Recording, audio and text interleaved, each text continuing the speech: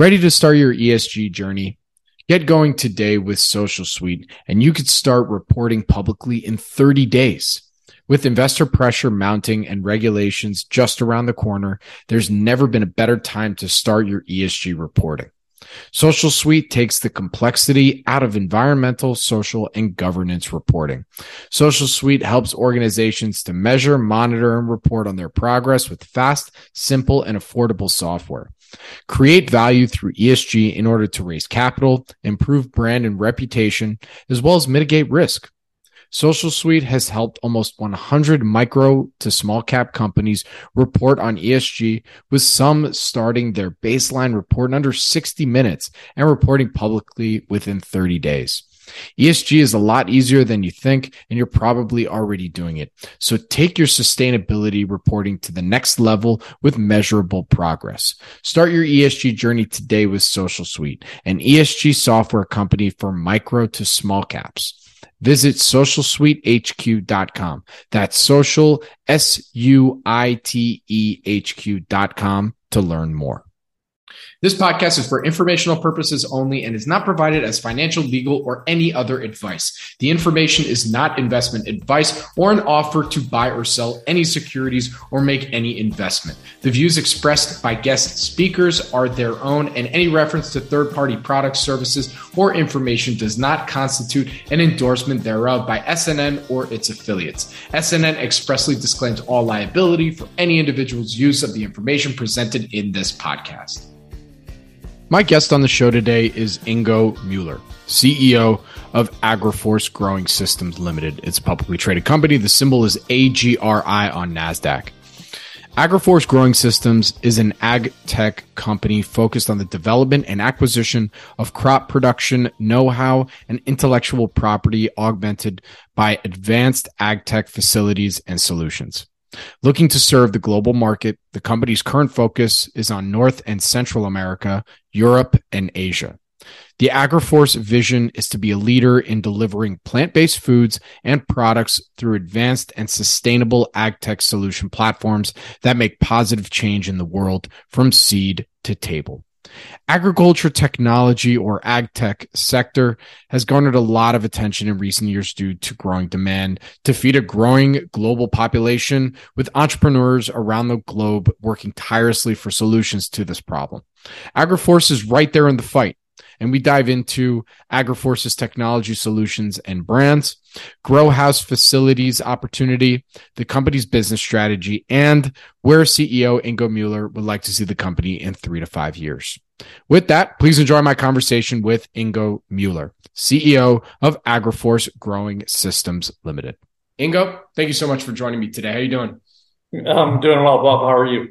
Not too bad. Just looking forward to learning a little bit more about AgriFORCE.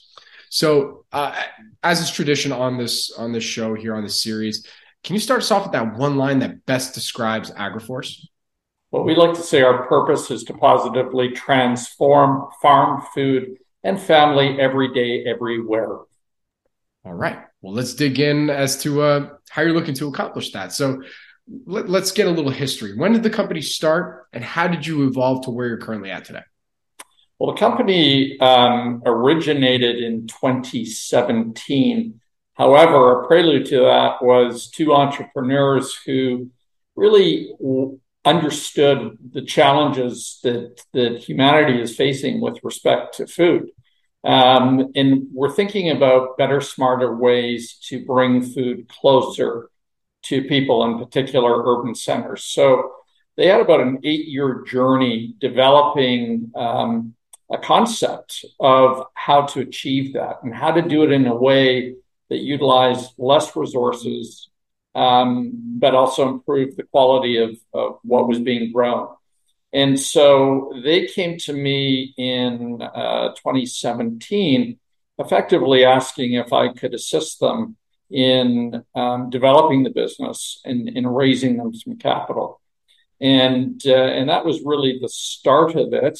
And it focused around a concept they called the grow house, or we call it the grow house. They called it something else, but nonetheless, it started there. And what happened was Although the concept was interesting, we realized that it needed a tremendous amount of work to actually develop it into a commercial or commercially usable technology.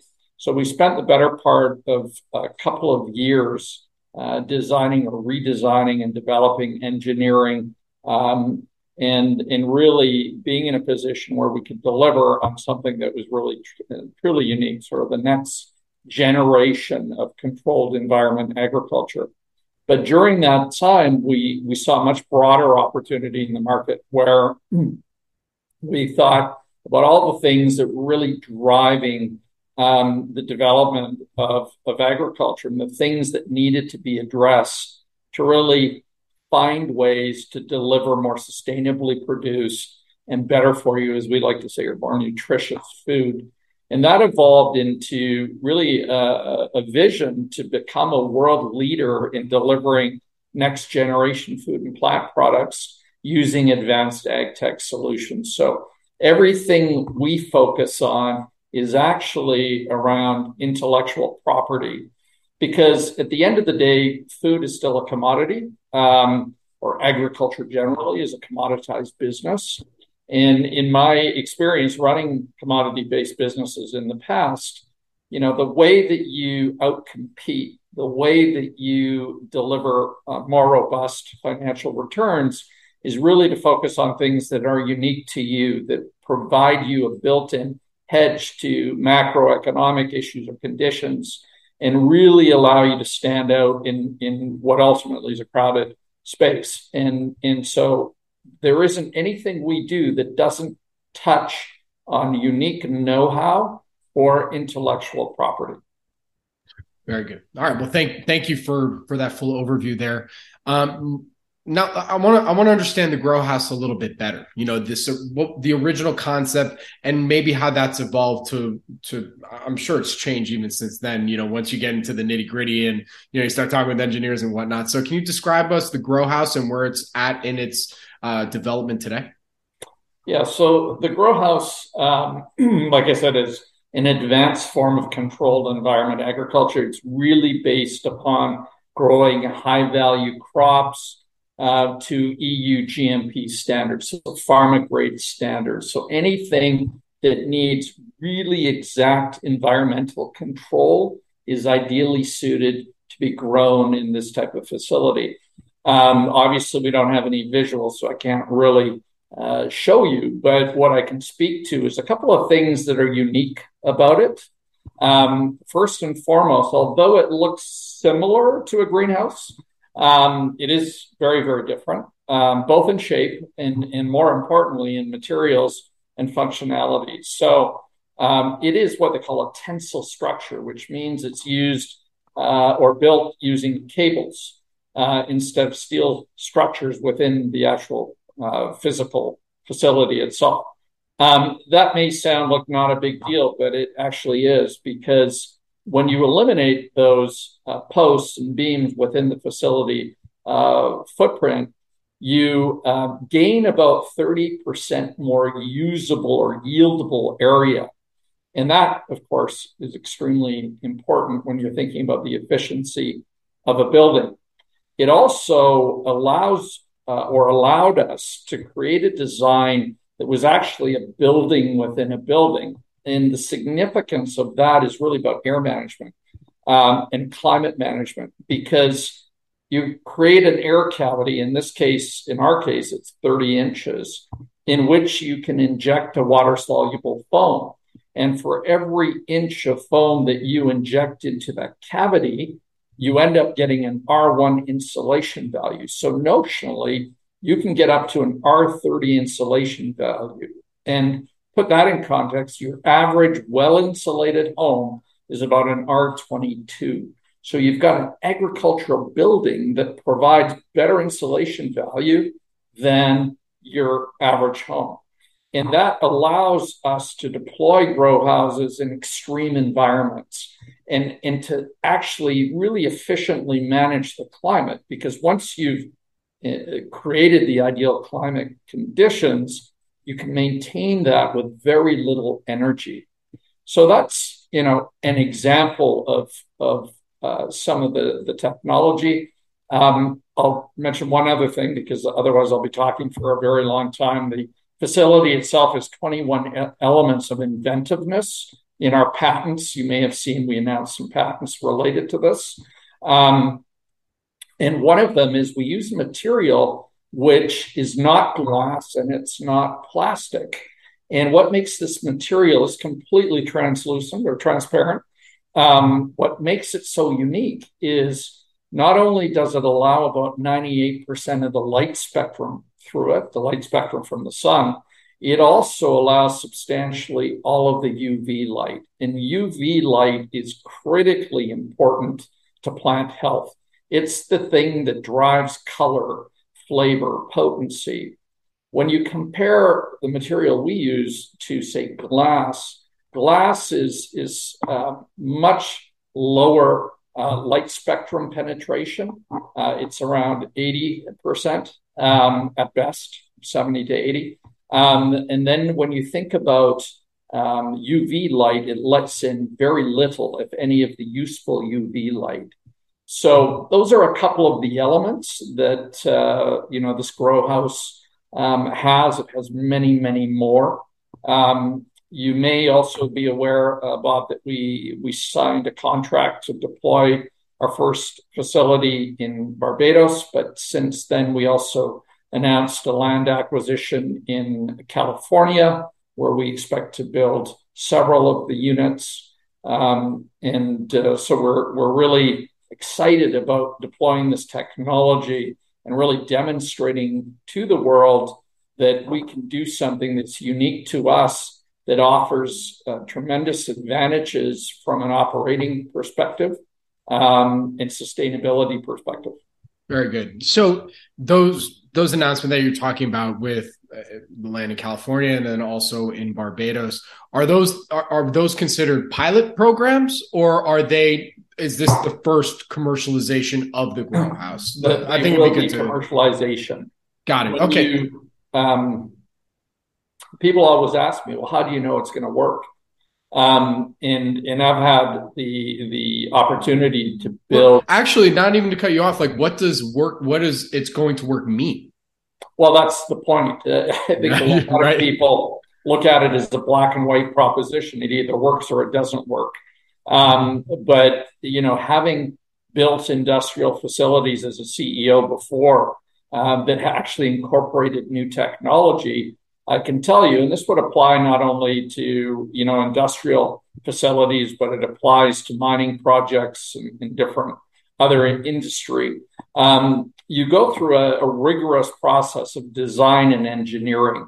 And by the time that you finish your complete engineered design, not only do you have your costs, construction costs defined plus or minus 10, outside 20%, you also understand all your operating outcomes within the same range. And so it's not about not working, it's about working to a degree of design efficiency. So it's going to work, you're going to get what you've designed it to do, but you're going to have a slight variability on either side, a little bit better or a little bit worse. But by and large, you're going to know it's going to do exactly what it's supposed to do. And a good example of that is the Burj in Dubai. A lot of people think, oh, it's just a taller skyscraper, no big deal. Well, before they built that, nobody had ever built a skyscraper that high. And when you go to that height, you create all sorts of new engineering paradigms that nobody had ever really engineered before. So it was far from certain, so to speak. But again, you can go through your modeling, your testing, your redundancies to ensure that when it's built, it's going to stay standing no matter what happens in terms of wind or climate conditions. So it's the same sort of concept and idea. Absolutely. So, and going again, speaking to the deals in California and Barbados, are these examples of the company's target customer base? Are you looking to sell to municipalities? Because you mentioned in the investor deck that you have B2B solutions, B2C. Is this more of that institutional type solution? And then how does the customer part come in terms of the business model? Yeah, so we've designed this facility for use, like I said, for high value crops. So you could use it for cannabis. You could use it for pharmaceuticals. You could use it for psychedelics. You could use it for certain food crops. So the idea is not for us to operate the facilities, but simply to license the facilities to users, farmers, whether the farmer could be a cannabis company, it could be a pharma company, it could be a food company. And that's how we earn our money. Social Suite takes the complexity out of environmental, social, and governance, or ESG reporting. Social Suite helps organizations to measure, monitor, and report on their progress to create value through ESG in order to raise capital, improve brand and reputation, as well as mitigate risk. Social Suite's software platform makes ESG reporting fast, simple, and affordable. Companies can start building a baseline report in under 60 minutes and start reporting publicly within 30 days. Start your ESG journey today. Visit socialsuitehq.com. That's social, SUITEHQ.com to learn more. Got it. So you don't even go in and build it. It's pure licensing play, basically. No, well, we build it. Oh, you do build it. Yeah, we build it. We train the users on how to use it, to optimize it. But ultimately, they take over operations, are responsible for operating the business and growing whatever it is that they want to grow it. Absolutely. So what would you say has been the main value proposition when, even just looking at these first two examples, what's been the main value proposition that they saw in saying, all right, I'm going to go with the grow house versus maybe the traditional greenhouse situation? Yeah, there's really, I think, one key driver, which is being able to control your environment to ultimately optimize your yield and your quality of production of whatever it is you're producing. So, anything, there's a cost benefit, of course. And so, you've got to look at your economics. You've got to look at, how it compares to existing technology. And when you think about California, certain parts of California where you have, in our case, Coachella, it's very hot for many months of the year, very difficult to operate, say, a traditional greenhouse in that environment.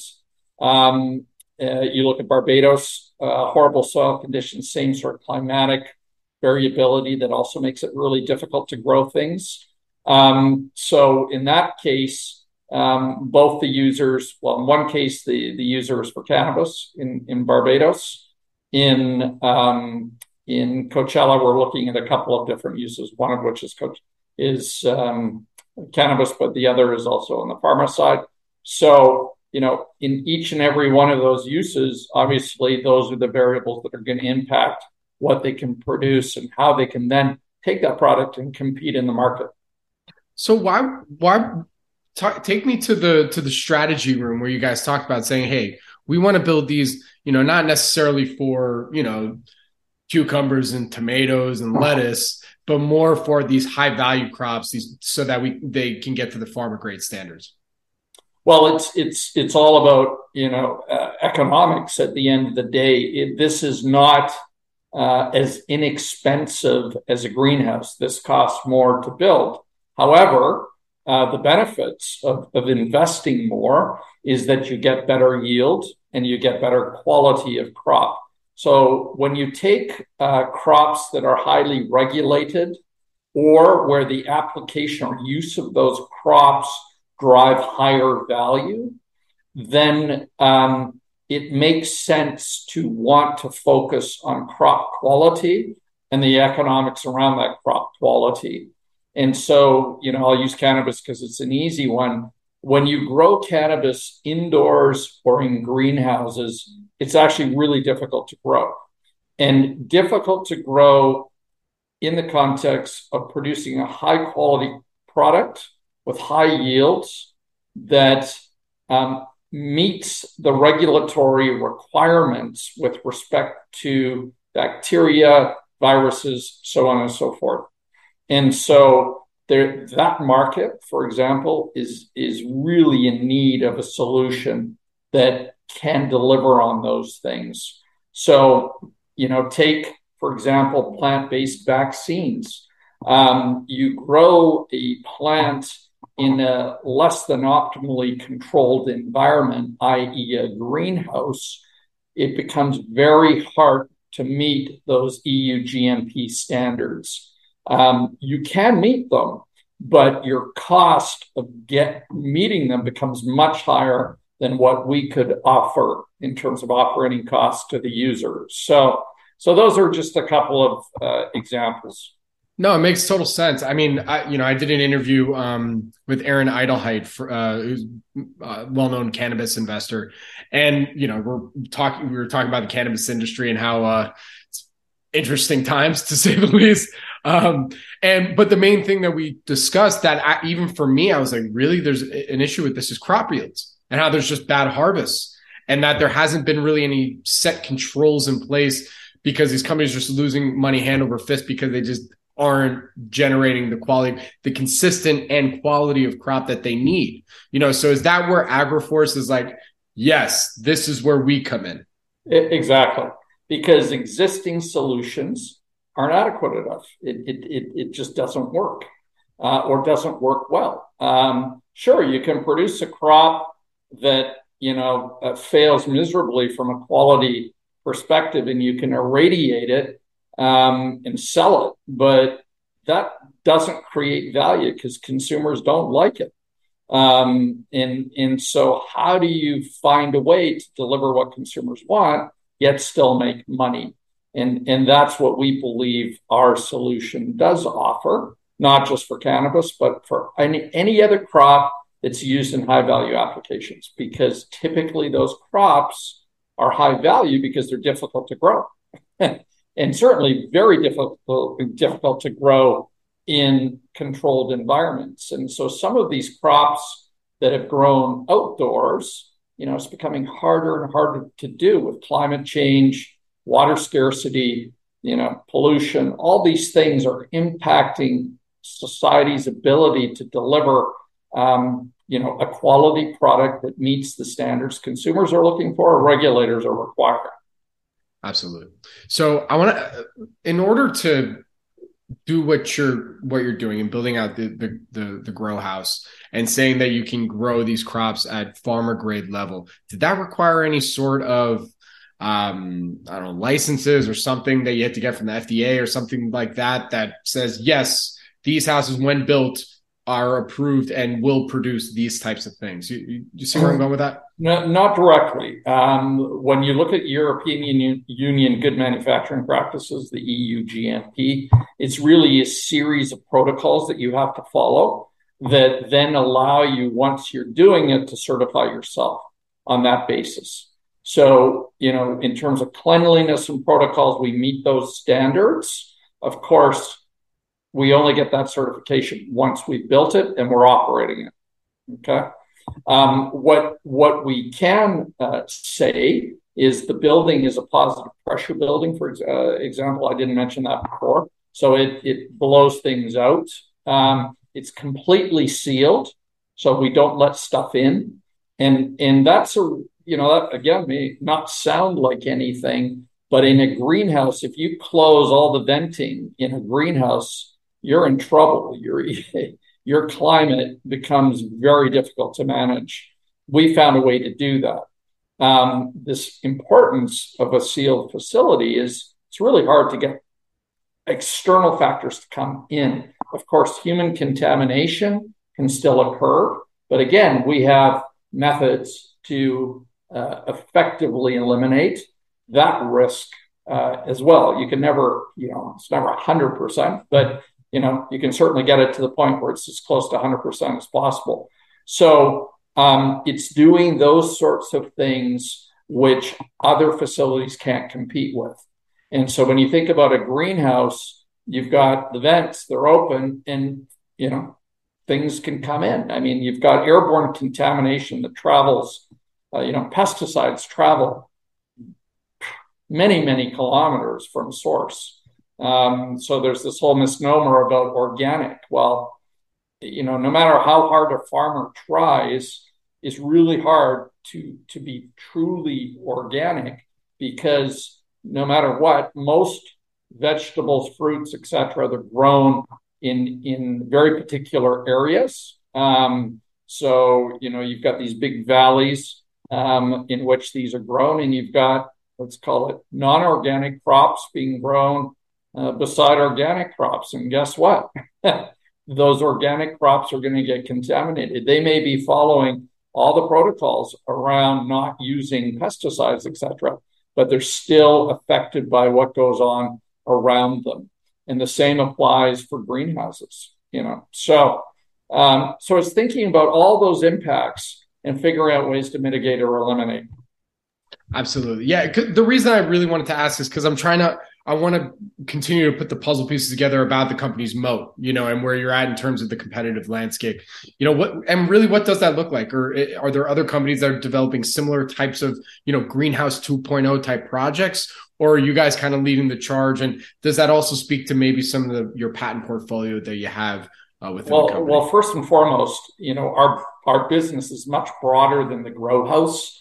When we want to take your listeners through the deck and we talk about some elements of our business in more detail, I can sort of focus in on that. But holistically, we cover many more areas. We like to say seed to table. And I'll explain how we do that. And the grow house, of course, is an important part of that as well. On our facility side, we believe we're the only ones who have come up with, well, it's actually borne out by our patent, that have designed something like this. Greenhouse producers, predominantly out of the Netherlands, that's where, the large part of the greenhouse technology has come from and continues to innovate or evolve. Is really focused on the standard form of Dutch greenhouse. And they have different types of Dutch greenhouse, including what they call high-tech greenhouses. They still are designed, manufactured using glass, still the same structural elements. So they still have the shortcomings that we set out to resolve.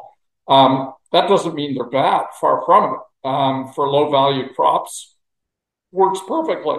A lot of those crops have evolved genetically to be more resilient, so to speak, towards pest infestation, other climatic conditions, but certainly not perfect. There's a tremendous amount of crop loss still within greenhouses, but we focused on high value crops. What does the market need? And where is there a gap, and how do we go after that gap? And that's what the grow house really represents. It's sort of that next level up. As we'd like to say, it's like the Rolls Royce of greenhouse technology. Gotcha. So, take us through a little bit. We've talked about the grow house a little bit, where you're at in terms of its commercialization, kind of describe the technology and whatnot. Take us through what else makes up AgriFORCE as well. Well, there's two sides of our business, first and foremost, what we call AgriFORCE Solutions and what we call AgriFORCE Brands. We call it the two-legged stool. On one side, AgriFORCE Solutions, it's all about growing crops. How do you grow the best crops that produce the most nutritious outcomes and do that in the most sustainable way possible? Whereas Brands is taking those produced crops and either delivering those outcomes to consumers directly, or it's taking those crops and converting them into other foods that deliver on that sustainability and nutrition promise. So our business, we see it as fully integrated across those two spectrums, those two legs of the stool. So when we think about solutions, it's really about, what is the best way for us to deliver on our promise of sustainably produced crops, better for you crops? And it all starts with consulting. We're in the process of acquiring and completing the acquisition of Delphi. Delphi, you may have seen, is considered probably the world's foremost agricultural consultancy. It has over 250 consultants in 12 offices globally. So this is a business that was actually created over 100 years ago by the Dutch government. Only became private about 30 years ago. So there's a tremendous amount of know-how or knowledge that's been captured and evolved across all crop spectrums around the world. And that knowledge, we believe, is just so important in terms of figuring out and distilling lessons learned and applying it to new environments and conditions and evolving new technology and better practices.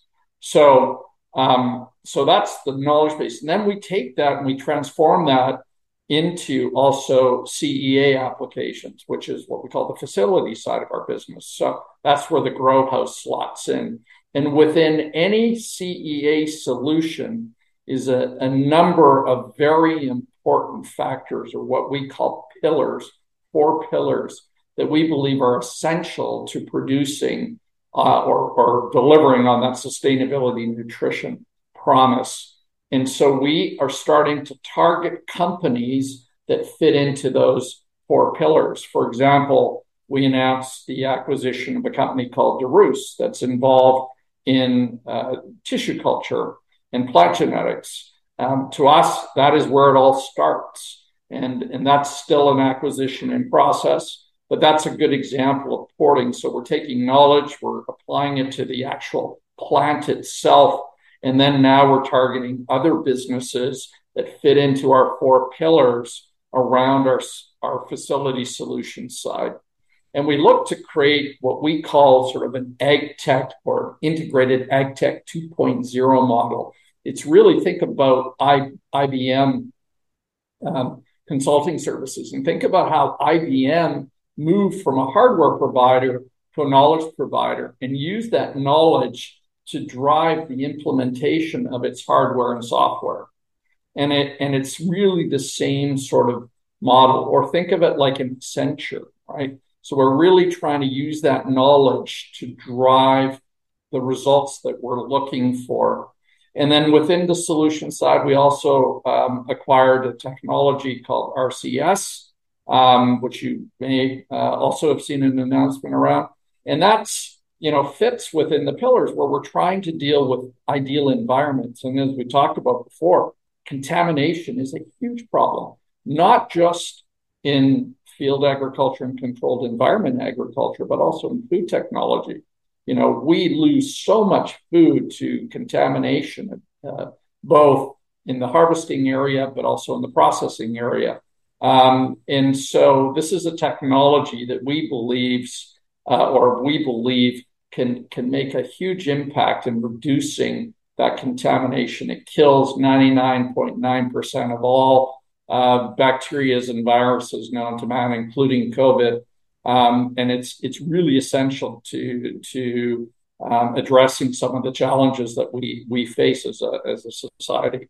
So that's on the solution side. On the brand side, imagine coming up or us having intellectual property IP that actually can take some of these staples of agriculture, like wheat, and convert them into better for you wheat-based products. So we acquired a IP or patented technology, patent pending technology, that we call it the Manna IP, that converts not only wheat, but it converts other grains, legumes, pulses, and from what they are into very high fiber, high protein, low carbohydrate flours.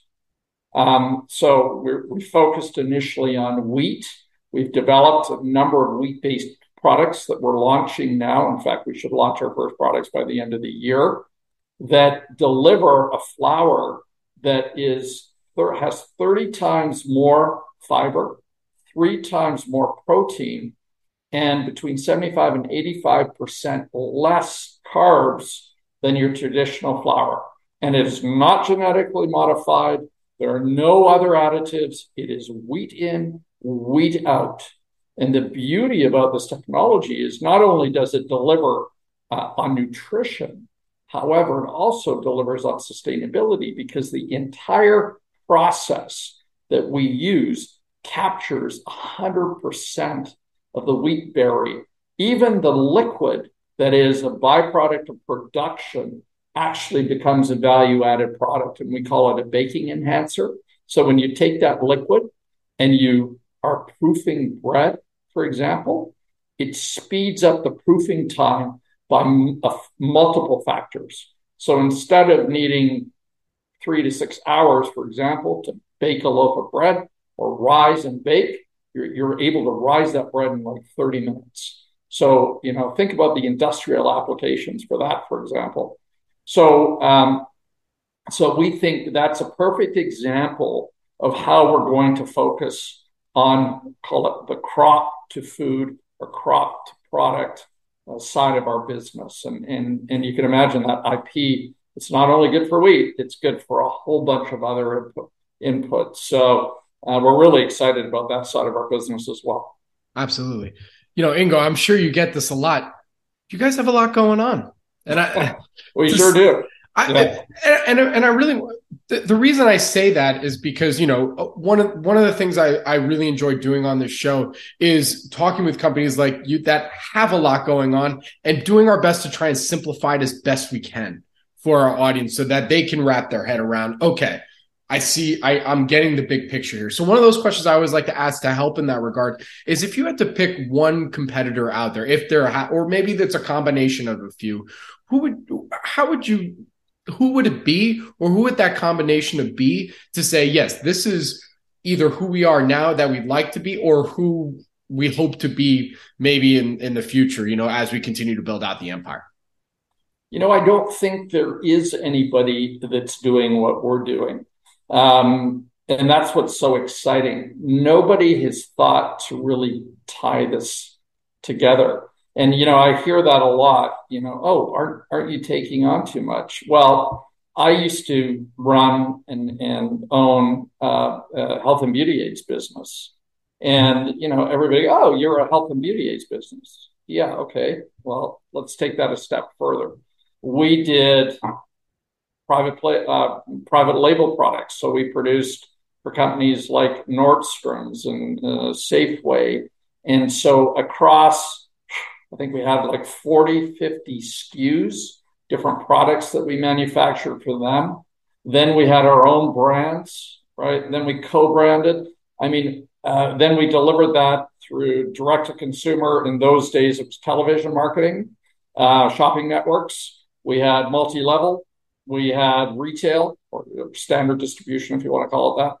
And so, people think, oh, it's a lot, but it's not. In the totality of the complexity of business, if you have solid management team and you cascade your organization properly and you understand how to deploy your resources effectively, it actually isn't. And so that's what excites us about this opportunity is, albeit it's broad, it is really focused on two fundamental elements. And that is, of course, sustainability around agricultural production and nutrition around food or plant-based products. And it all centers around intellectual property, something that's uniquely different. And hopefully, Bob, I've kind of articulated how each of the things we're doing is unique and how it really sets us apart from anybody else. For sure. No, and you have. I was just even for my own edification in some senses, especially I've been doing interviews with microcaps for many years, and sometimes, you just want to that's why I always ask that sentence at the beginning. Give me that one line that best describes it, because that there's going to be those audience members, especially in microcaps where retail drives everything, right? Where they just want to simply understand that story in that one sentence, especially when you're, just getting started with commercialization and, going down that road and whatnot, right? Well, the nice thing is, of course, from our M&A perspective, Delphi's a well-established business, good, solid revenue and earnings. We have a number more coming. DeRusse is the same.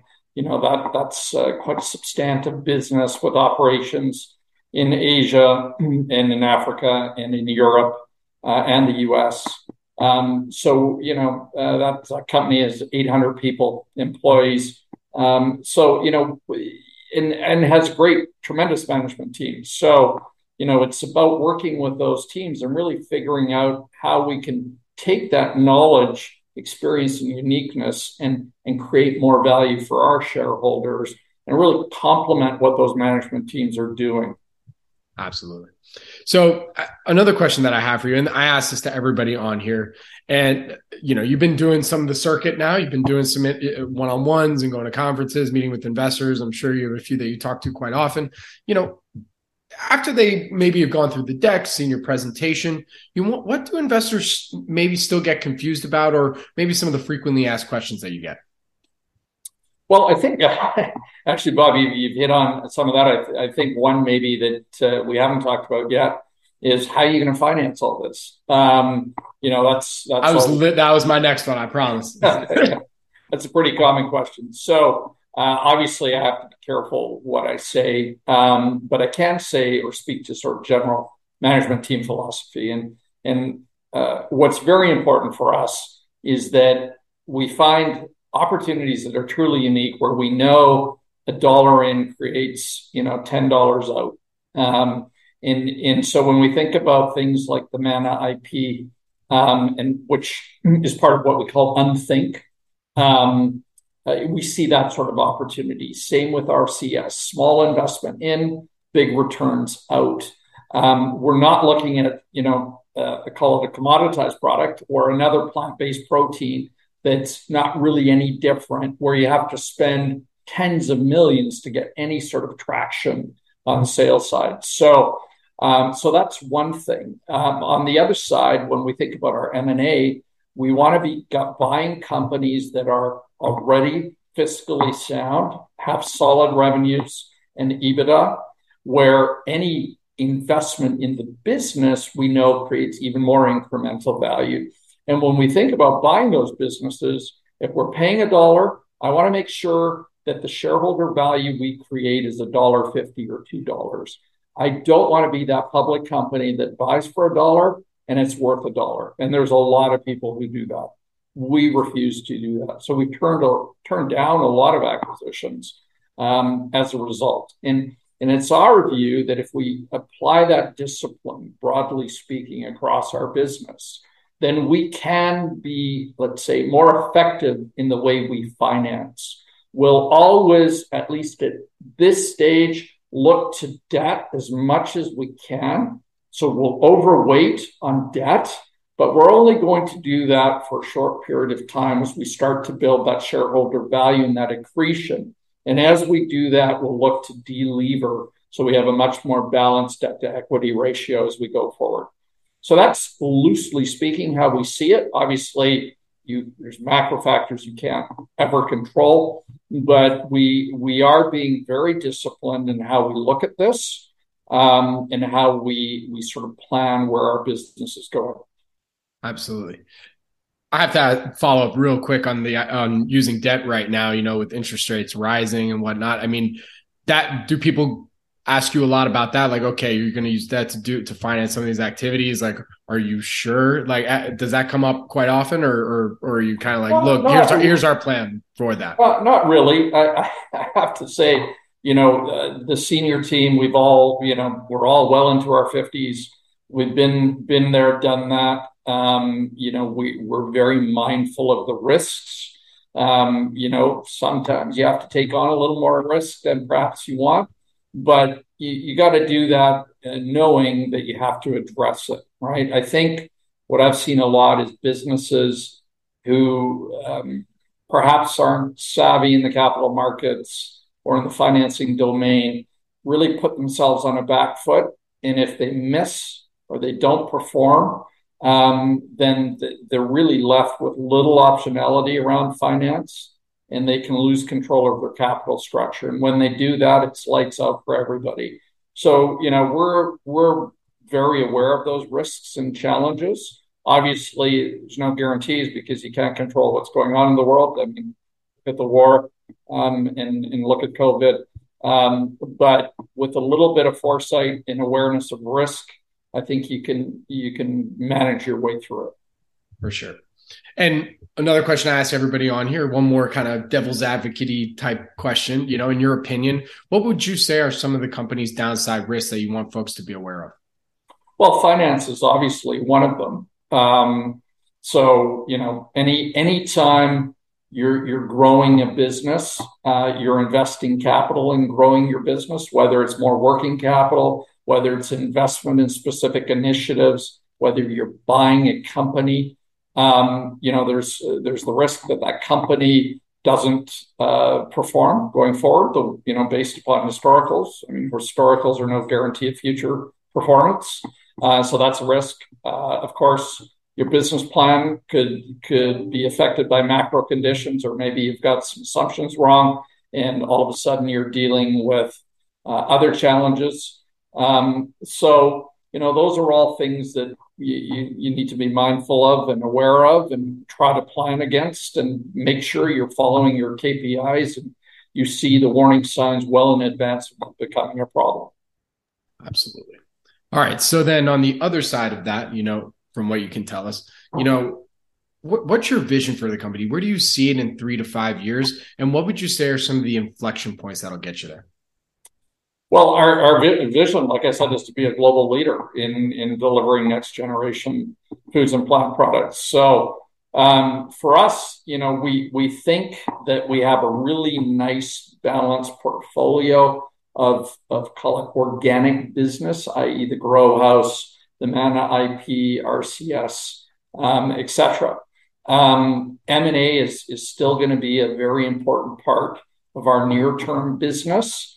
And so we're still heavily focused on M&A. The goal I set for our team was to acquire $100 million worth of revenue in this fiscal year. We may not quite get there, but we've certainly got the pot full to get there. If it's not this year, it's certainly into next year. And next year, it's another $100 million. So I think if we can pull that off to be at a $200 million run rate by the end of next year, maybe not all closed, but certainly in docket, so to speak, then we've built a nice base that gives us the opportunity to really focus on growing those businesses, but also then really growing some of the other core assets that we talked about today.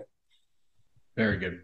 All right. So, one more question for you today, to close this out.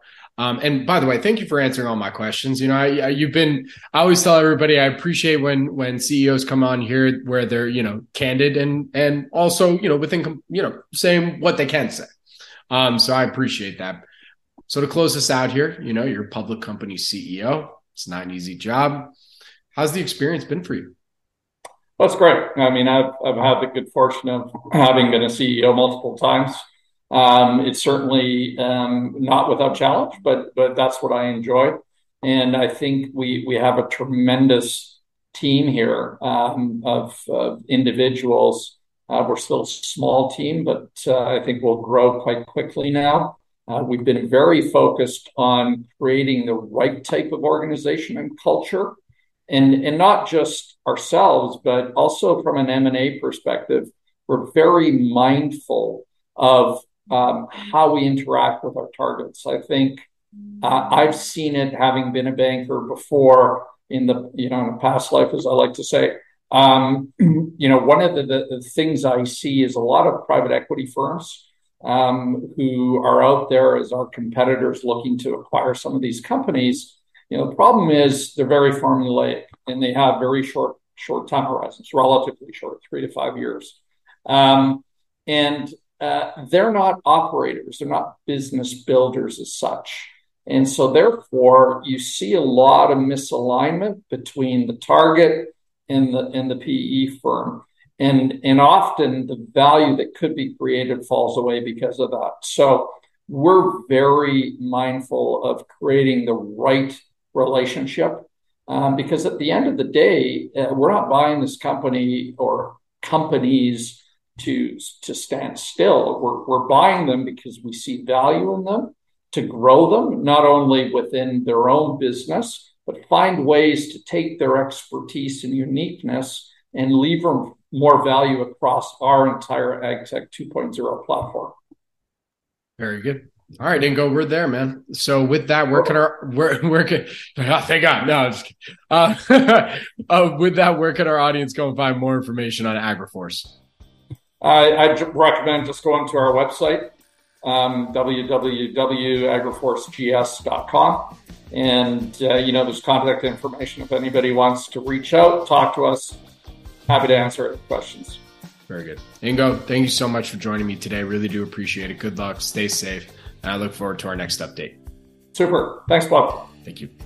This podcast is for informational purposes only and is not provided as financial, legal, or any other advice. The information is not investment advice or an offer to buy or sell any securities or make any investment. The views expressed by guest speakers are their own, and any reference to third-party products, services, or information does not constitute an endorsement thereof by SNN or its affiliates. SNN expressly disclaims all liability for any individual's use of the information presented in this podcast.